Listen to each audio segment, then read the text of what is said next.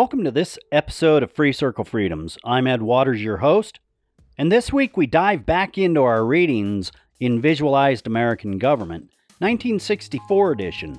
The chapter we've been reading from covers parties and politics. Our discussion for this episode covers exceptions to general party alignments. Let's not waste time and dive right into this episode of Free Circle Freedoms. Exceptions to general party alignments. Having stated these general differences, it is necessary to point out exceptions and inconsistencies. The party of Jefferson and Jackson, in spite of its program of broader democracy, was also the party of the feudalistic slave-holding planter aristocracy. The big business interest who were so powerful in the councils of the Republican Party after the Civil War, generally could count on the support of the debt-burdened Middle Western farmers who toiled on the land. History and tradition have as frequently determined a man's vote as principles or immediate interest. The memory of the Civil War and the bitter post-war Reconstruction era was responsible for the tradition of the Solid South, solidly Democrat, in state and national politics for more than a half a century, and predominantly Democratic to this day. To somewhat lesser degree, thousands of GAR veterans who had fought under Grant and Sherman voted Republican in election after election out of loyalty to the party, which had saved the Union. Finally, it is a truism of the American politics that when Party A is out of power, it tends to oppose the policies of Party B, which is in control of the government. But let Party A win control, and its attitude may and frequently does undergo a complete change. We have already mentioned the fact that our first political parties developed over the question of a federally chartered national bank. Jefferson's Democratic-Republican Party was opposed to the bank in 1792, but by 1816 its attitude had changed. Its members in Congress voted to charter a second United States bank, and President Madison, one of Jefferson's leading disciples, signed the bill. Perhaps the most striking instance of the reversal of traditional party roles occurred after 1932, when, as a result of the Depression, the Democrats gained control of the presidency and both houses of Congress. Under the impetus of F.D. Roosevelt's New Deal program, the Democrats expanded the functions of the federal government on a scale hereto undreamed of. The opposition of the conservative wing of the Republican Party and of dissident Democrat elements as well came to be based on the doctrine of states' rights and on a strict construction of the Constitution. That is what Visualized American Government 1964 edition has to say about exceptions to the general party alignments. We, however, have to expand on this just a little more. For the remainder of our episode, I want to turn our attention over to the House.gov website, where an article covers party realignment and the New Deal. During the New Deal era, FDR advanced the Federalist movement in our government immensely. During this time period, so much change happened in America, and we really have to look at the realignment of voting in America during this time frame. Let's climb into what this House.gov article has to say about party realignment and the New Deal. The realignment of black voters from the Republican Party to the Democratic Party that began in the late 1920s proliferated during this era. This process involved a push and pull.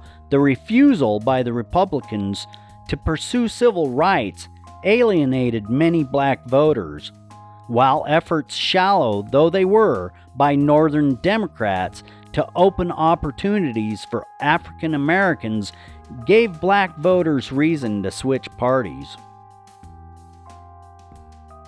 The 1932 presidential contest between incumbent Republican President Herbert Hoover and Democrat Franklin D. Roosevelt was something of a turning point. During his first term, Hoover and his administration had failed to implement economic policies to help African Americans laid low by the Great Depression. Still, Hoover received between 2/3 and 3/4 of the black vote in northern urban wards. Most black voters sided with Republicans, less out of loyalty than because they were loath to support a candidate whose Democratic Party had zealously suppressed their political rights in the South. African Americans mistrusted FDR because of his party affiliation, his evasiveness about race in the campaign, and his choice of a running mate, House Speaker John Nance Garner of Texas. As late as the mid-1930s, African American Republican John R. Lynch, who had represented Mississippi in the House during and after Reconstruction, summed up the sentiments of older black voters and upper middle class professionals.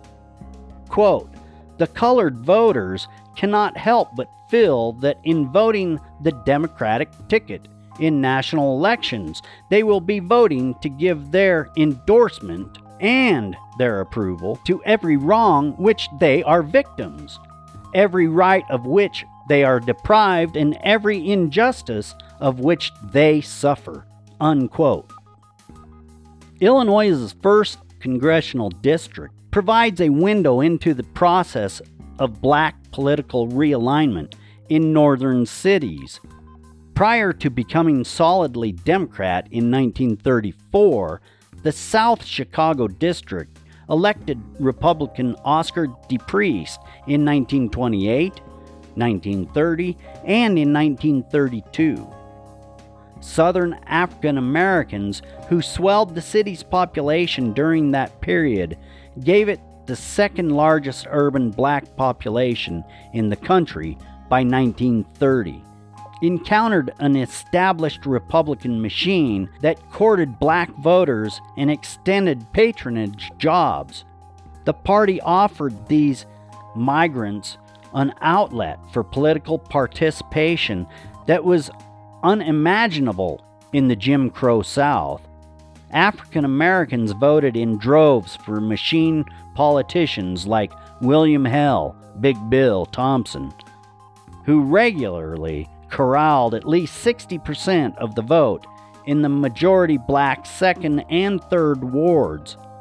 Mayor Thompson and the machine promoted black politicians such as DePriest, who in 1915 became the city's first African American alderman, the equivalent of a city councilman.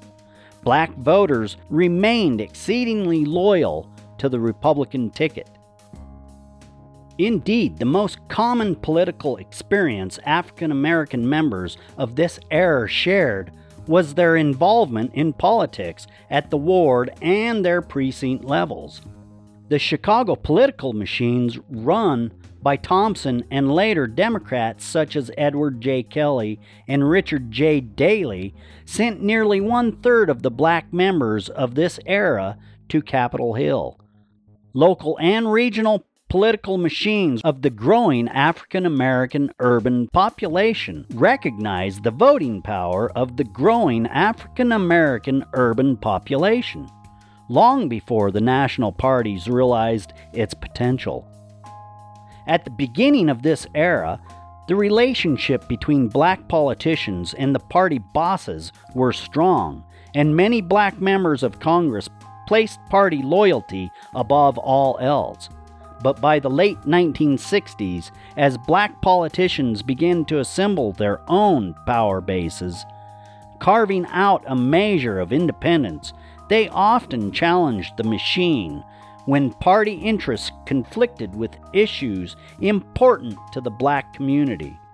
Unlike earlier black members who relied on the established political machines to launch their careers, these members, most of whom had grown up in the cities they represented, managed to forge political bases separate from the dominant party structure by linking familial and communal connections with widespread civic engagement. They routinely clashed with the entrenched political powers.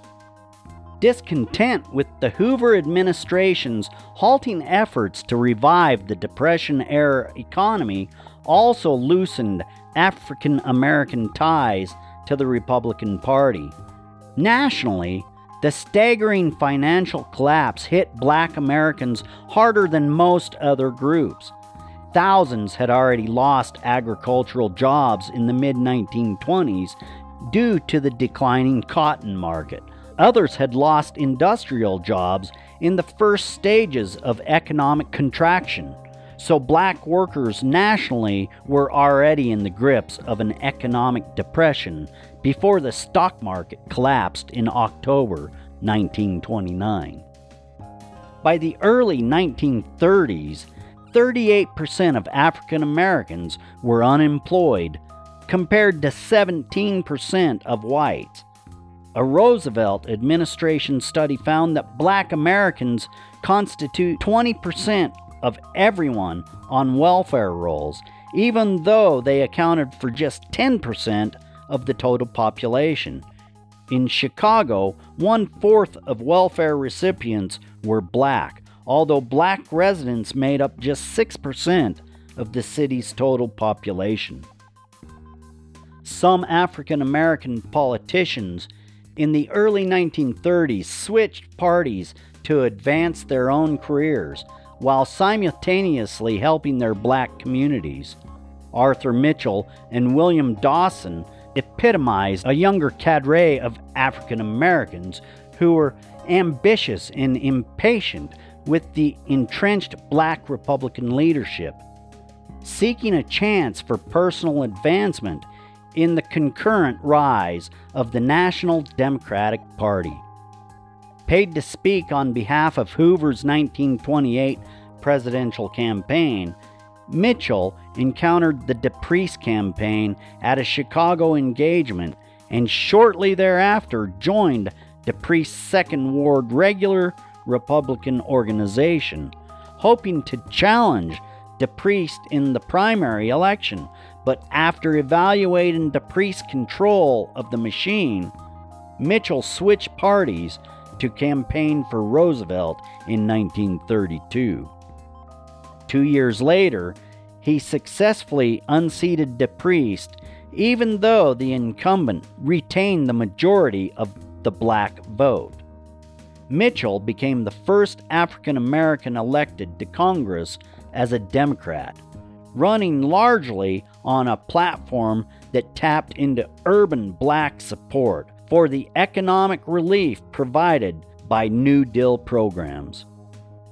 Additionally, black voters nationwide began leaving the Republican Party because of the growing perception that local Democratic organizations better represented their interest. Local patronage positions and nationally administered emergency relief programs in Depression-era Chicago and other cities proved crucial in attracting African American support. While the New Deal failed to extend as much economic relief to black Americans as to whites, the tangible assistance they provided conferred a sense that the system was at least addressing a few issues that were important to African Americans. for those who had been marginalized or ignored for so long. Even the largely symbolic efforts of the Roosevelt administration inspired hope and renewed interest in the political process. There's always exceptions to general party alignments. Make sure you get involved and you study and educate yourself about politics. And that's why it's always a good idea to join us right here each week for Free Circle Freedoms, which reminds us just how precious our freedoms can be. Make sure you share, like, and subscribe, and join us right here next week for Free Circle Freedoms. I'm Ed Waters, the host. Out.